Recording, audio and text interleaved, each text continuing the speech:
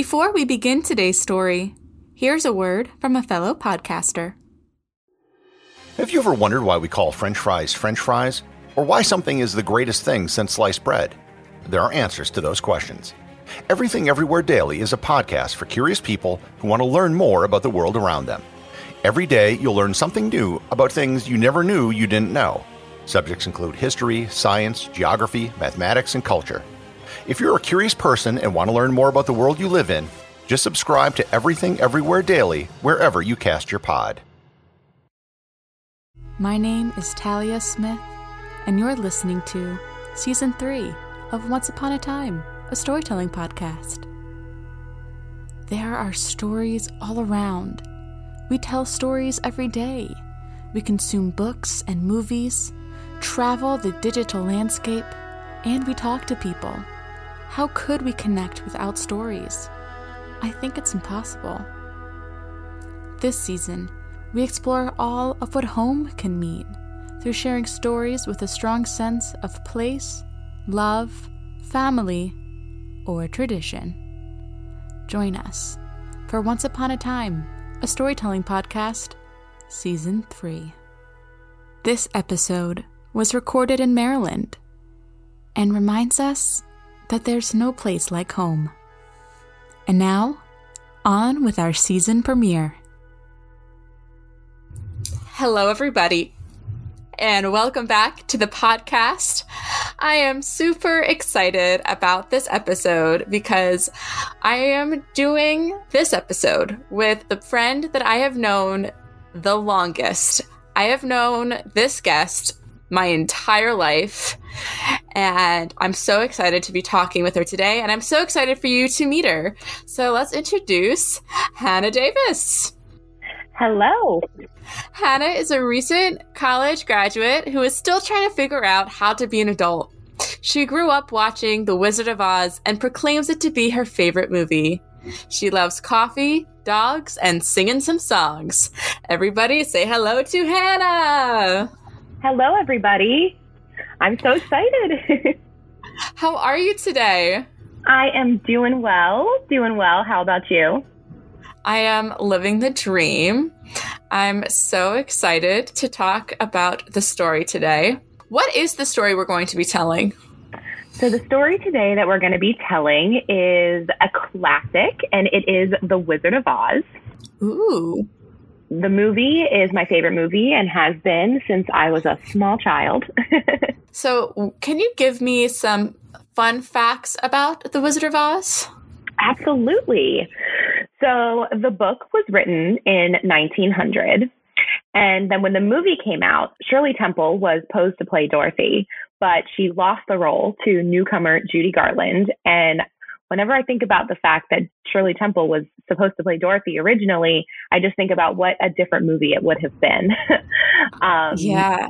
Yeah. And then the theme of my fourth birthday, and ultimately probably the rest of my young life, was The Wizard of Oz. And I definitely remember that birthday party. And hey, maybe we'll even share some great pics on our social media about. There's so many quality pictures. There are. We were very cute. We were. So let's introduce the story. I know a lot of people probably know the story of The Wizard of Oz, but let's introduce it. Give us the elevator pitch for this tale. Sure. So this is one of the most iconic American stories. The Library of Congress declared it America's greatest and best loved homegrown fairy tale, which I love. I think that really encompasses it. So the story follows a little girl named Dorothy and her journey through Oz. And when L. Frank Baum wrote the original book, they were based off of the bedtime stories that he would tell his children, which I think is really cool. And today his characters inspire children and adults alike to use their imagination and to appreciate the story, the people who make them feel at home. We're going to focus more on the movie today than the book. Mm-hmm. And that's just because Hannah and I have a really strong connection to the movie, and we can talk about it more fully than we do with the book. So we'll talk about the book a little bit, but this is really going to be focused on the story that the movie tells and why the movie has really transcended the generations. Mm-hmm. Mm-hmm. So for you, Hannah, why is this story relevant now? Like, why do you think we're still talking about it in 2021? Well, I think just the fact that it is, one, a classic film means that the story holds up because people continue to watch it. So, I don't think the story would be as well known if the film didn't do as well. And I think that it's very much a comfort to people. And I know it is to me. I mean, when I moved into my apartment, the first piece of decor that I put up was a frame that has a quote from the book and the movie. It's on my wall, sitting right above my bed. And it says, "You've always had the power, my dear. You just had to learn it for yourself." And I love that quote because it's an empowering quote. And so I think that the whole story really just, people really relate to it, and it's a comfort. I mean, there's no place like home really is something that people say to themselves all the time. So I really think that it stood the test of time because it's continued to be something that people find comfort in. I love that. And I definitely agree. I think, especially right now, the story is just a beautiful piece of escapism. And even though, like, my reference is the 39 film, like, throughout the movie, it's so easy to get caught up in the majesty and mystery of a fantastic and a different world. But at the end of the day, the magical world isn't home. And I think for so many of us, we're escaping our realities, so to speak. And we need to remember to ground ourselves because, I don't know, maybe it's a coping mechanism, but it's both beautiful and fantastic. And then a strong reminder to ground yourself in the world that we're in. Right. Absolutely.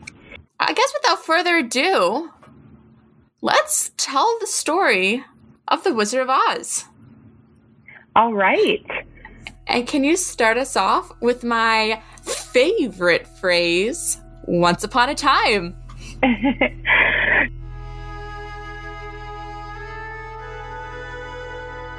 So once upon a time, we meet Dorothy and her family on the farm that they live. And Dorothy dreams of going somewhere over the rainbow, which is when we then get to see, that song being performed, which is still a classic. We meet Miss Gulch, who doesn't like Dorothy's dog, Toto, and she takes him away to be put down after he bites her. He escapes and he goes back to Dorothy, and she runs away with him so that nobody can take him back. She meets a fortune teller who tells her to return home because her aunt is very sick, which isn't true. And she gets caught in a tornado, and boom, she's transported to the land of Oz. Awesome. So when we meet Dorothy, we're in Kansas, which I always thought was interesting because honestly, and I hope this doesn't sound ignorant, the only thing I know about Kansas is The Wizard of Oz.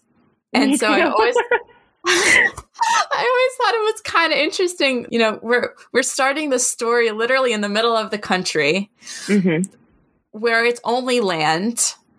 And we're introduced to this little girl in sepia tones. And we learn straight away that Dorothy doesn't live with her parents. She lives with her aunts and uncle. And that Dorothy doesn't have any friends. She has her dog, Toto. And she has the 3 people who work on her aunt and uncle's farm. Yes. When we meet Miss Gulch, the woman who doesn't like Dorothy's dog, Toto, and we see how Miss Gulch treats Toto, I think that really sets into motion maybe how Dorothy feels like she's being treated. Thoughts about that? No, I agree with you. And you kind of have to put yourself in Dorothy's shoes a little bit and realize, truly Toto is her one friend, if you don't count the 3 people that work on the farm. So when that is being taken away from her, the fear that she must feel, it's completely understandable that as soon as he comes back, she grabs him and she runs away because she can't bear the thought of losing, the one friend, the one, I don't really want to say person because he's a dog, but the one person that's always there for her. So I really, it's completely understandable why she runs away. And I agree with you that I think that when she sees how Miss Gulch is treating Toto, she kind of thinks that that's the same way she's being treated, because you do see her when we are introduced to, her and her family, you see her going around to all of her, to her aunt, to her uncle, and to the people that work on the farm, saying, "You'll never believe what Miss Gulch said about Toto, what she did to him." And they all kind of brush her aside and they say, we're working. You need to go. Basically, stop being annoying is what they were telling her. So I think that she kind of is seeing that same treatment in Toto of the way Miss Gulch is treating him. Yeah. And when we get to the song Somewhere Over the Rainbow, I mean, it's, first of all, it's such a beautiful song. Yes, it is. Second of all, fun fact about this song that I'm sure our big Judy Garland fans know, but for those who aren't Judy Garland fangirls, this song was actually originally, they were going to cut it from the movie. Which is, that's a crime. Could you imagine The Wizard of Oz without Somewhere Over the Rainbow? It wouldn't be the same movie. It really wouldn't. That I think, it wouldn't be the same movie at all. There's something about the yearning and the innocence of that song and just the dream of that song that's so beautiful and so beautifully encapsulates what it's like to be a lonely teenager and just wanting adventure and not being settled. Yes. Oh my gosh. And think about the amount of young kids that can relate to the feeling of I just want to get out of here. I don't want to be here anymore. I mean, how many kids, when you're, 14, 15, 16 are just tired of your hometown, tired of where you live, and you want adventure, you want to get out, you want to see the world. I think that's super relatable, and it's comforting to know that even back then that was something that kids were feeling. Yeah, it's definitely one of those universal things that transcends time, itching for adventure. So as you said, she runs away and she meets a fortune teller. Mm-hmm.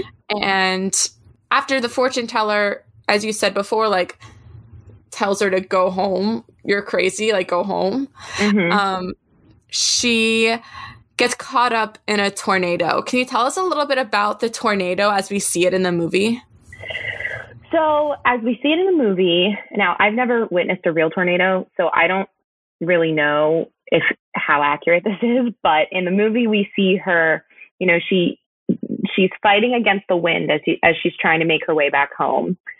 And we know that her family is looking for her. Her aunt is wondering where she is. And basically her uncle grabs her aunt and says, no, we got to get into the cellar or the storm cellar, wherever it is that they go during a tornado.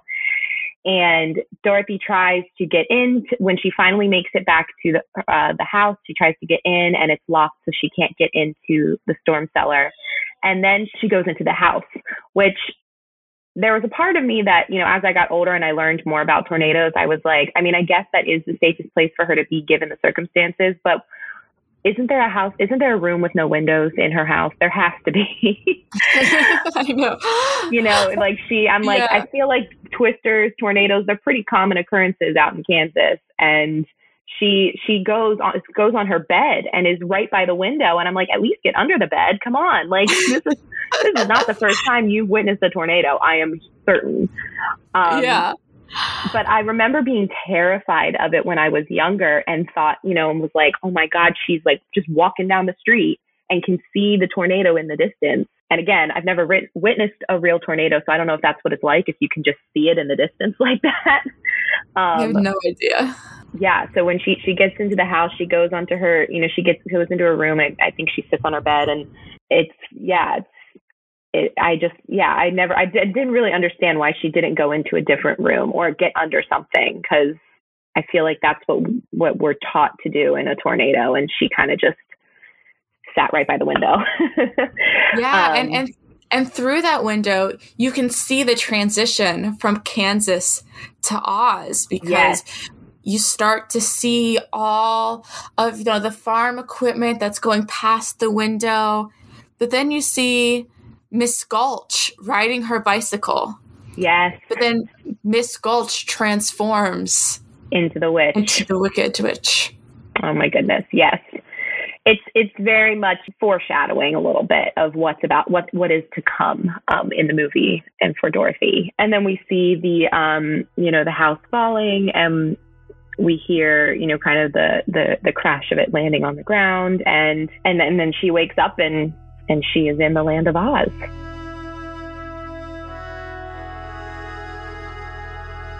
Tell me a little bit about the land of Oz. How does it look cinematically?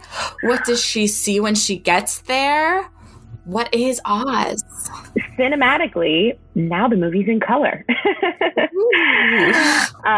Which really, I think, adds to the magic of it, because I think you get, you know, when it's in the sepia tone, you kind of get used to that. You know, it's enough time at the beginning of the movie for you to get used to that way. So then when it comes back in color, it really is very magical. And, you know, she walks out of the house and she's kind of walking around, and she can hear the little whispers and of the Munchkins. And we come to find out that she's landed in Munchkin Land. And it's funny because, you know, everything is smaller, but everything is beautiful. And you see, you know, just the colors are so vibrant, and, you know, you really see that she is, and I can't remember the exact line, but I think she says something to Toto about, we've gone over the rainbow. We must have gone over the rainbow. Which is a little callback to her initial over the rainbow. Yes, to her initial, you know, dream of, I want to go somewhere over there. There's somewhere better. There's somewhere better for me to be, and she thinks she's landed there. So I have a question for you. Mm-hmm. When I was little, I thought that The Wizard of Oz was the first movie to be produced in color, just because you went from sepia to color. Did you think that too? I did. And it was only recently that I found out that wasn't true. Color movies have existed since 1917. And even though there weren't a lot of movies made with Technicolor in the time, it certainly was not the first. And Disney actually used Technicolor in his cartoons. So, fun fact. Yeah. So I know I'm with you. I grew up thinking that it was the first movie in color, and was a little disappointed when I found out that wasn't true. But I mean, how cool cinematically would that have been just in history if that's how we were introduced to color film? Anyway. So we meet Glinda the Good Witch. She arrived in a bubble, which I wish I could travel by bubble. Like, that would be amazing. Especially right now. Yes. Could you imagine? Yes. That's what we all need. I need scientists to get on that. That's how we bring the world out of COVID. Everyone gets a Glinda bubble. Everyone gets a Glinda bubble, and then we can just travel about in our own personal bubbles and see other people, but be in our own personal bubbles. I think we just came up with a genius idea. Yeah, there we go. Scientists of the world, get on that one, because I'm not scientific. I don't know how to make that happen, but there's people out there who can. So speaking of Glinda the Good Witch, now whenever I think of her, I think of, you're going to laugh at me, the viral video that goes, her sister was a witch, right? And what was her sister? A princess, the Wicked Witch of the East, bro. I don't think I've ever seen that. What? What? That does not sound familiar to me. I'm sorry. I'm ashamed. Oh my gosh. Hannah. Okay, I'm going to send you, when we finish recording this, I'm going to send that to you. Okay, sounds good. Think about this video too often, more than I'm willing to admit. It's so freaking funny. Oh my gosh. I can't wait to see that. It's going to change your life. I kind of still, I have a very hard time separating Glinda from Galinda in Wicked, but we can talk about that later. Yeah, absolutely. Absolutely. I mean, if you want to call her Galinda, if you want to pronounce her name correctly for this podcast, I support that. Well, but the whole point is that she does then change her name to Glinda. So I will stick with Glinda, but Dorothy is, talking to her, asking her questions. Dorothy basically is still saying, even though she feels like she's landed somewhere over the rainbow, she wants to go home. She needs someone to be able to send her home. And so Glinda gives her the ruby slippers, which she got off of the Wicked Witch of the East, which Dorothy killed by dropping her house on her. Murder via house. Yep, murder via house. One of the worst ways to go, I think. And so she gives her the ruby slippers, and she tells her that she needs to find the Wizard of Oz, in order to get home. Mm-hmm. And Dorothy, then also we end up meeting the Wicked Witch of the West, who looks suspiciously like Miss Gulch. And she's angry with Dorothy for dropping a house on her sister and for taking the ruby slippers. And honestly, fair enough. Yeah, totally valid in her anger. I'm with her on that one. I'd be mad if someone dropped a house on my sister. The older I get, the more justified the Wicked Witch is. Right? That's how you know we're getting old. I know. You start sympathizing with the parents and the witches. Oh my gosh, I know. What happens when the Wicked Witch meets Dorothy? One of the most famous lines happens. I'll get you, my pretty, and your little dog too. The way she says it too, the line delivery there is like, I'll get you, my pretty, and your little dog too. Yes, as a child, that sent chills down my spine. I was never really scared of the Wicked Witch of the West, but I enjoyed being mildly uncomfortable. You know what? I wasn't scared of the Wicked Witch either, but I was scared of everything growing up. You know this more than anybody. Yes. I was scared of life, and I still am. But the Wicked Witch never scared me. No, she really never scared me either. I knew a lot of people who were really scared by the Wicked Witch, and she really didn't scare me. Weird. There were moments that scared me, but she as a character and as a person did not scare me. So after we meet the Wicked Witch and Dorothy learns about her quest to the Emerald City, yes, we get my favorite song in the whole movie, which is, we're off to see the wizard, the wonderful Wizard of Oz. For here he is, the Wizard of Oz, whatever the whiz there was, whatever ever the whiz there was, the Wizard of Oz is one because. Oh my goodness. I love that song. I love the Follow the Yellow Brick Road song. I enjoy them setting Dorothy off on her journey. And so she does. She starts to, she's following the Yellow Brick Road, and she's just, she's told, hey, this leads to the Emerald City, which is where the wizard is, and the wizard can get you home. So she's like, awesome, I'm going to go find that wizard. And she meets all of her friends on the way. Yes. We meet the Scarecrow, the Tin Man, and the Cowardly Lion, and they each have something that they also want to ask the wizard for. Scarecrow wants a brain, and the Tin Man wants a heart, and the Lion wants some courage. And what I love and loved as a child was that they each, they had their own song, and it was the same song, but it was different for them personally. It wasn't like they each had their own individual songs. They all sang about, if I only had a brain, if I only had a heart, if I only had some courage. Like, I love that it was very simple for a child to understand. Yeah. And think about that too, how relatable that is, because you always think, I always think, like, if only I had this one thing.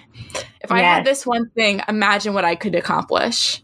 Yes. And this movie does such a beautiful job of saying that one thing isn't going to help you. It's who you are that's going to help you.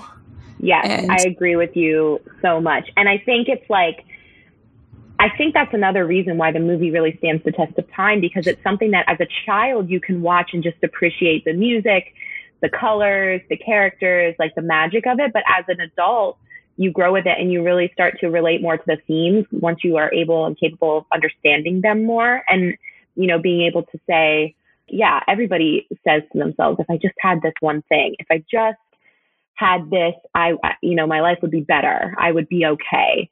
And then being able to watch The Wizard of Oz and say, oh, you know what? That's not necessarily true. So That's I think another reason why it really stands the test of time, because it can relate to children and adults alike. What I also really like about it is what they want is Dorothy wants home.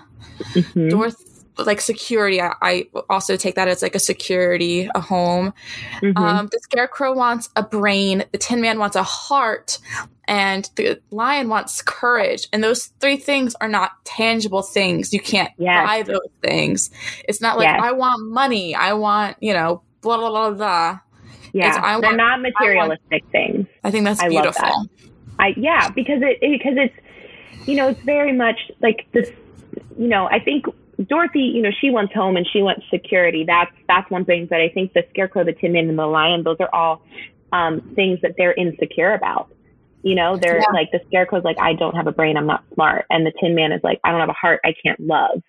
And the Lion is like, I'm a lion and I'm scared of everything. And so those are all three things that they're very insecure about with themselves. And so they, they want to change that about themselves, which I think is something that a lot of people can relate to, having insecurities and wanting to change something about yourself. Yeah.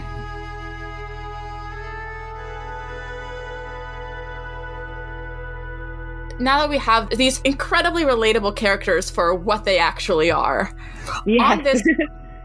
on this quest for a better life, going on this journey, they wind up getting themselves to the Emerald City. Yes, they do. After quite the journey that involves dodging the Wicked Witch and falling asleep in a poppy field and lots of stuff like that, they get to the Emerald City and they're at the gate, which I always found a little strange, that really the Emerald City is more of a giant building. Yes. It's not really a city. Too. It's like a mall. Just a big house. Yeah. My favorite line is when they get to the gate, and anyone who's ever been to my house has heard this line when they ring the doorbell and the guy comes out and he goes, "Bell out of order, please knock." And I say that all the time. I know you do. It's happened to me several times when I've come to your house. It's a classic. Yeah. I love that scene with them at the gate where he's like, no one sees the wizard. And, they're like, oh, please, oh, please, oh, please. And they're just pleading with him to let them in. I love that scene as well. Just no particular reason why I love it. I just enjoy watching it. Yeah, it's really cool when you go into the Emerald City and we see the horse of changing colors or whatever it's called. And yeah, the horse of a different color. Uh-huh. And they all get their 2000 rom-com makeover, which you gotta love too. I do love that. I love that scene. I like when we meet the people of the Emerald City, because the song that they sing, and I'm really having trouble at the moment. I'm totally blanking on the lyrics, but I just remember listening to the song, and they're basically talking about their day and how life is like in the Emerald City, and I'm like, life sounds pretty good in the Emerald City. I'm gonna just a day away in the merry old land of Oz. That one. Because now when I think of the Emerald City, I think of one short day in the Emerald City. I do too. Oh my gosh, yes. We can get a little bit more into all of that, but Wicked and The Wizard of Oz, I really do intertwine a little bit in my mind. I sometimes forget that they're not the same thing. I know. I feel the same way. So they're in the Emerald City. They finagle their way. They're real Karens about the whole thing. And yeah, they really are. They get to meet the Wizard of Oz. And the Wizard of Oz, he basically is not as nice as everyone has said he's going to be. I think they have the impression that they're going to walk in and say what they want, and he's just going to be like, yep, sure. But he's not. He says, that he needs the broomstick of the Wicked Witch. He wants them to bring it to him. He gives them an impossible quest. Yes, truly an impossible quest, especially because they've already dodged her a couple times on the way. They're probably thinking, dude, I wish I'd known. We would have taken care of that already if we'd known that was what you needed. Yeah. And it's forcing them also to face their fears. Like, it really is, I think the witch is really symbolic of everything that they're afraid of. And so it's really forcing them to go back out there and face their fears. Yeah. And they do it. They go back on this quest. They Yes. find the Wicked Witch. And one of my favorite scenes from the movie is actually a deleted scene. And this is, Hannah knows this. Some of our listeners know this. I love swing dancing. Yes, and there's a song, and it's, just be careful of that rascal, keep away from the jitterbug. Dum, dum. I should have done a content warning before the episode. Warning, trigger warning, Talia will be singing this entire episode. But listen, I'm with you. I'm mad that got deleted, because it's whenever you see a musical version of The Wizard of Oz, I'm pretty sure it's in there. Yeah, I think so. And so I'm mad that did get deleted. Unfortunately, it would have really added to the movie. It's not getting edited out of this episode, I'll tell you that. No, it is not. So on their way, to go back to get the broomstick of the witch, Dorothy is captured by the flying monkeys, and they take her to the castle. So of course, then the Scarecrow, Tin Man, and Lion, they need to rescue Dorothy. And, they are, again, all forced to really face their fears here. And you kind of, throughout the whole movie, are realizing, they kind of already have what they're looking for. The Scarecrow really already is pretty smart. And the Tin Man already has the capacity to love, because he loves these new friends that he's met.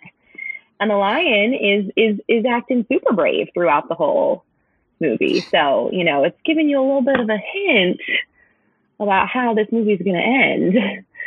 But they go in to rescue Dorothy. There's a race against time. They get her out of the room in time. It's a real nail biter. And then they come face to face with the witch. And then Dorothy, in a moment of pure genius, just says, let me just throw this bucket of water on her. Really unprompted, but effective. Really unprompted, very effective. And I can't remember if they say earlier in the movie that the water will melt her somewhere. Like, at some point, if they say, hey, like, she'll be melted by, I can't remember. But in that moment, she grabs the bucket, she throws the water, and then we get the whole I'm melting scene. How grotesque is that? Yeah. Just, I was watching that as like a little kid, and at the end, you just see the cape and just steam coming off of the cape. You're like, yep. What the heck? I know. It is a little bit, I can see how it could be disturbing to small children. Yeah.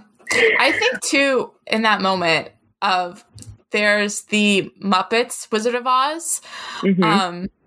If you've listened to our Christmas Carol episode, you would know that we like the Muppets here at Once Upon a Time, a Storytelling Podcast. And Miss Piggy is the Wicked Witch, and she can only drink bottled water because hose water is what kills her. And I always thought that was funny because my mom only drinks bottled water. And I'm like, hose water's going to kill you. She doesn't get the joke, but I think it's funny. My mom's a lovely woman. I love her very much. Oh, I love your mother as well. I love your mother too. Shout out to our moms. Thanks for introducing us to Wizard of Oz. Yes. Shout out to our moms for becoming friends in college, and that's why we're here today. Yeah, it really worked out in our favor. So thank you selfishly for your friendship. Yeah, so she melts the witch, and all the witch's lackeys are now saying, "Hail to Dorothy, the Wicked Witch is dead." So they weren't really ever on her side; they were just scared of her. So they take the broomstick to the wizard, and it is revealed that the wizard is not actually a wizard at all. Shocker. Shock of all shocks. He is someone who landed in Oz, and because he came by, hot air balloon, they all thought, wow, he's magic. He's a wizard, and they really just kind of put him up on this throne, and he's just been like, all right, I'll take care of it. But he has no magical powers. He's not a wizard. Mm-hmm.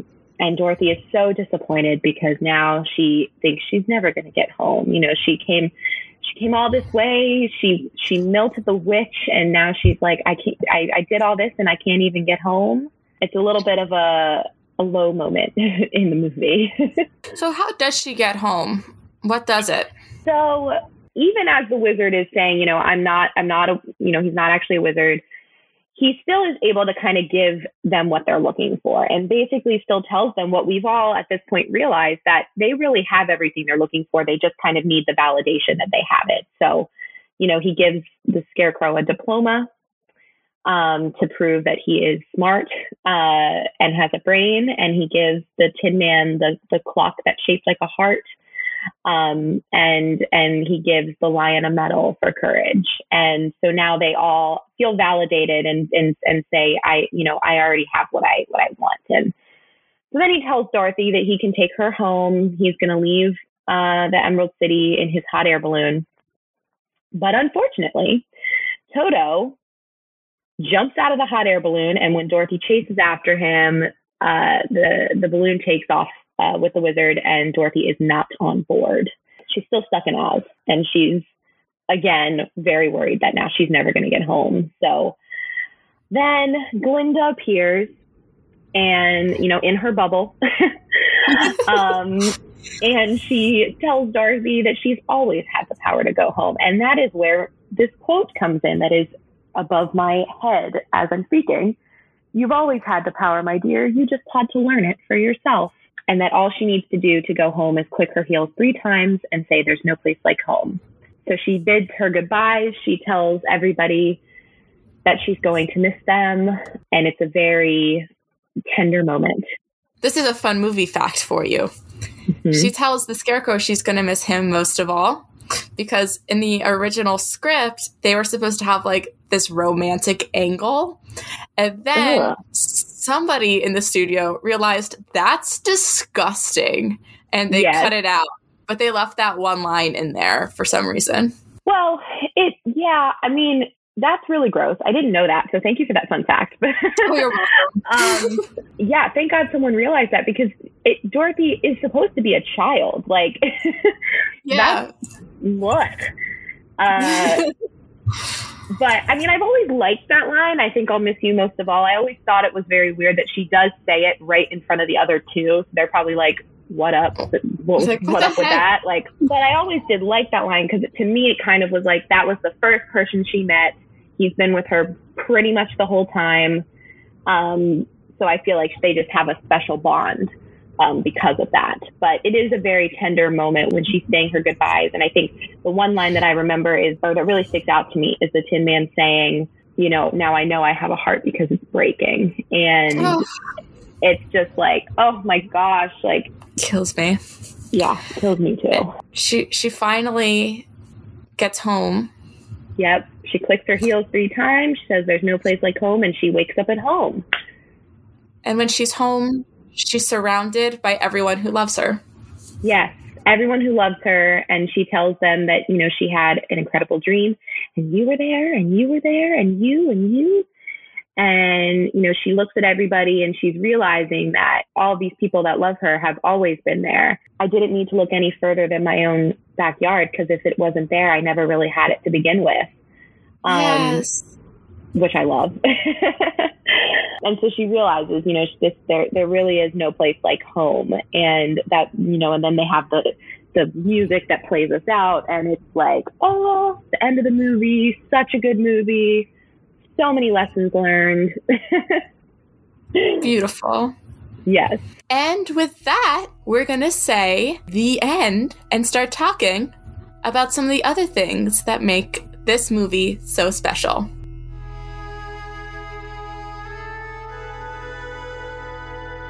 So we talked a lot about the movie, or I should say the story of the movie, but there are a few things I want to talk about the making of the movie, because I think that's an interesting story. I'm not going to talk about it for a while, just a couple of, I guess, more fun facts.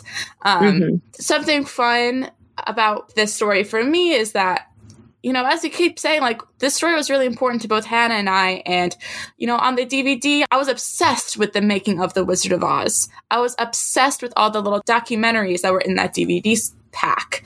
And so these are some of the things that I specifically remember. And then I double check them to make sure they're accurate. But this is what 8-year-old Talia vividly remembered from this DVD documentary. First of all, so many horror stories about the making of The Wizard of Oz. It should have been last season's On the Edge, but I think it has a better connection to this season. But we could have done it last season. The first thing that I always remember is that the original Tin Man had to be recast because he had a severe allergic reaction to the aluminum powder in his makeup. He was replaced by Jack Haley, who was supposed to be the Scarecrow. And Jack Haley is like this really talented tap dancer. They replaced the makeup from aluminum powder to aluminum paste. The original Tin Man actually was really sick. He was in the hospital for a long time because of the original Tin Man makeup. And he had like lifelong issues because of it. Yeah. And that's totally illegal today. So yeah, any filmmaker out there, don't do what they did. We can learn from many things with this movie. Exactly. Speaking of costumes, the Cowardly Lion costume was made out of real lion's hide and was apparently so incredibly heavy that the actor who played the Cowardly Lion had also major issues with it. I bet. Like 100 pounds or something crazy. Also, the Wicked Witch was severely burned doing one of the special effects on the movie, that she had to take 2 months off because of her burns, and she refused to do anything else in the movie that required fire, so she got a stunt double. Judy Garland, who was Dorothy and an icon, this was the beginning of her rise and also her personal decline. In this movie, she was told she was fat, and she was forced on a diet of coffee, chicken soup, and cigarettes to keep her thin. That was also when her mom really started giving her a lot of uppers, downers, and alcohol to keep her working. So it truly is a crime, what this industry did to Judy Garland, because she was so talented, and just the way that the whole industry treated her was horrible. Just, and the fact that it started with this movie and she was 16, like she was a child. In that documentary that I mentioned before, one of the documentaries in The Wizard of Oz, I don't know, probably the 75-year anniversary edition that I had, whatever. That's actually where I learned about alcoholism and drug addiction and eating disorders, was from a Judy Garland documentary. Look at the education that's happening here. Everything I learned about life, I learned from old Hollywood. Hey, we have a lot to learn from old Hollywood, honestly, because they made so many mistakes. I mean, they produced some great movies, but it's like, okay, I'm glad that I'm glad that we kind of figured out how to make good movies while not, giving the actors lifelong issues because of the makeup and forcing them into, alcoholism and drug addiction to keep them thin. Yeah. Another thing I want to, just to mention about the making of the movie is, I love TikTok. There's a great, I'm so cool, Hannah. I'm killing it. You're cooler than me. I'm not on TikTok, so. I'm a Gen Z, I think. You're a millennial. I'm a Gen Z. That's what happens to kids born in 97. Everyone's just confused. But anyway, Props to History on TikTok has a couple of great videos about the props in The Wizard of Oz. One thing that he mentions is that the asbestos that they use in the poppy field, they used real asbestos. So, and they knew it was bad for you. They're just, and they didn't care. They're just evil. But then also, on a lighter note, the carriage that they use in the Emerald City actually belonged to Abraham Lincoln. That's cool. I didn't know that. He goes into it more. I'll link that in the show notes for you guys to watch and learn more about. But to get more into like its impact and relevance and its thematic connection, just because I think that's really important as well. I think the first thing, impact and relevance, where do we see the stories today in society and pop culture, etc.? The first thing is Wicked. Yes.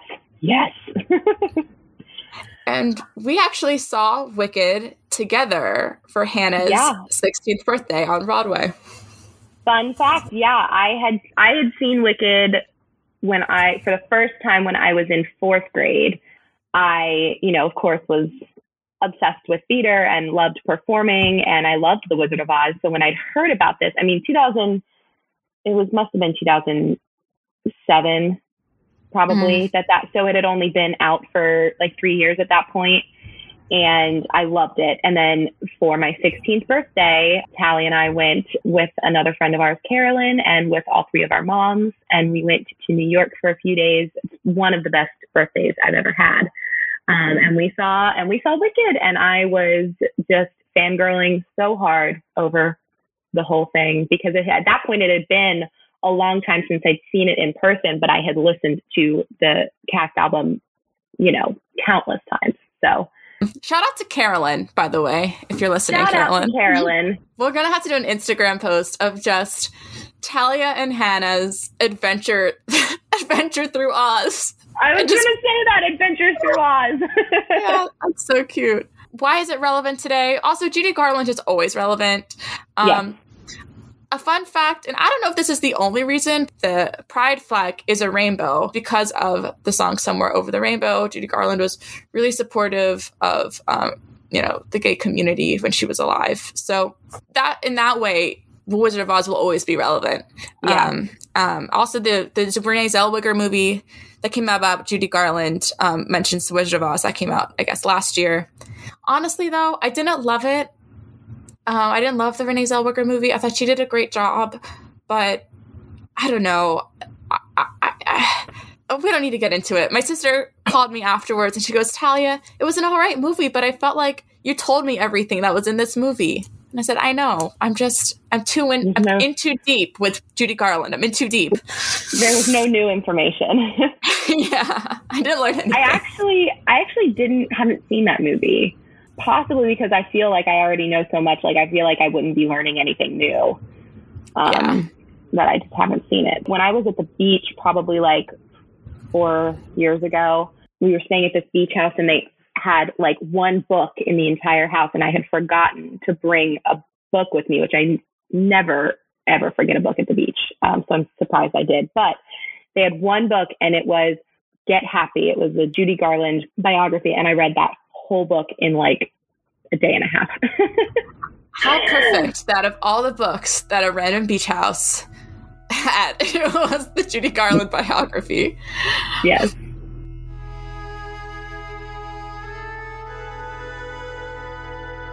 So this season, our theme is close to home and stories that feel close to home. I think that it's really obvious about why the story is close to home, especially throughout our telling of this story. Obviously, the connection to home is so personal to us. I mean, speaking for myself, this story feels like home. Yes, it does. But I took it upon myself to do some research onto more maybe scholarly reasons as to why this story feels like home. And in these essays I found online, it's called 2 Essays About Finding Home in The Wizard of Oz. Author, and I'm going to pronounce this wrong, and I'm so sorry, Garle Cowie says this. In the book, no real emphasis is placed on the idea of home. Everything happens in episodic and often pointless, meandering storylines. On the contrary, in the film, everything is about getting back home, and this urgent need of Dorothy's is established only after meeting with Professor Marvel, the fortune teller, in the beginning of the book. The elusive nature of home, however, gives the idea mythical qualities which capture the imagination. Unquote, unquote. As we mentioned before, Dorothy always had the ability to go home, but she needed to find it within herself.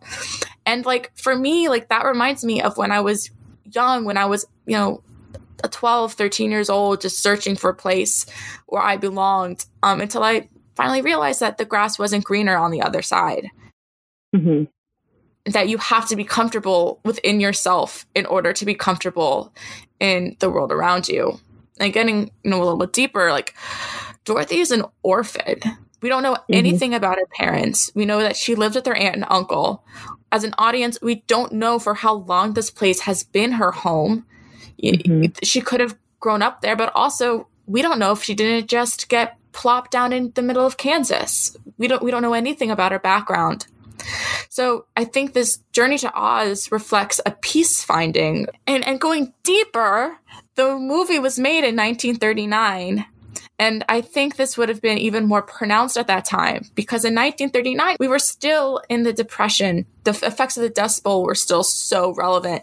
People were migrating across the country and families had to separate. The concept of home had to radically change. And 1939 also marks the start of the Second World War. So what is home? What is belonging? What does it mean to be together? I think when you keep pulling back the layers, the theme just becomes more and more obvious. Yes. And I think that's also why, especially, last year and this year, it connects even more because, everybody was homebound. Starting almost a year ago now, we were having to stay home, and I think makes you also reevaluate, what this idea of home is. And I think for a lot of people, home is wherever their family is, but also I think for a lot of people, home is the physical, place you're in, the town that you're in, the house that you're in, it's really everybody has kind of a different idea of it. And I think everyone was kind of forced to confront that idea in this last year. Absolutely. You can actually even visit Dorothy's home. You can visit her house today at Dorothy's House and the Land of Oz attractions at the Seward County Historical Museum in Liberal, Kansas. Why have we not gone there? We have yet to go to Kansas. We've yet to go to Kansas. Maybe we'll make a special trip to Kansas. Yes. Maybe what we'll do is we'll go visit Carolyn and we'll just stop in Kansas on the way. Road trip. Something I also wanted to share, and what's interesting is it really, the movie really is a household name. And I think it's so interesting that now, we can watch it, whenever we want, because, we live in a time where streaming and DVDs and things are all very accessible.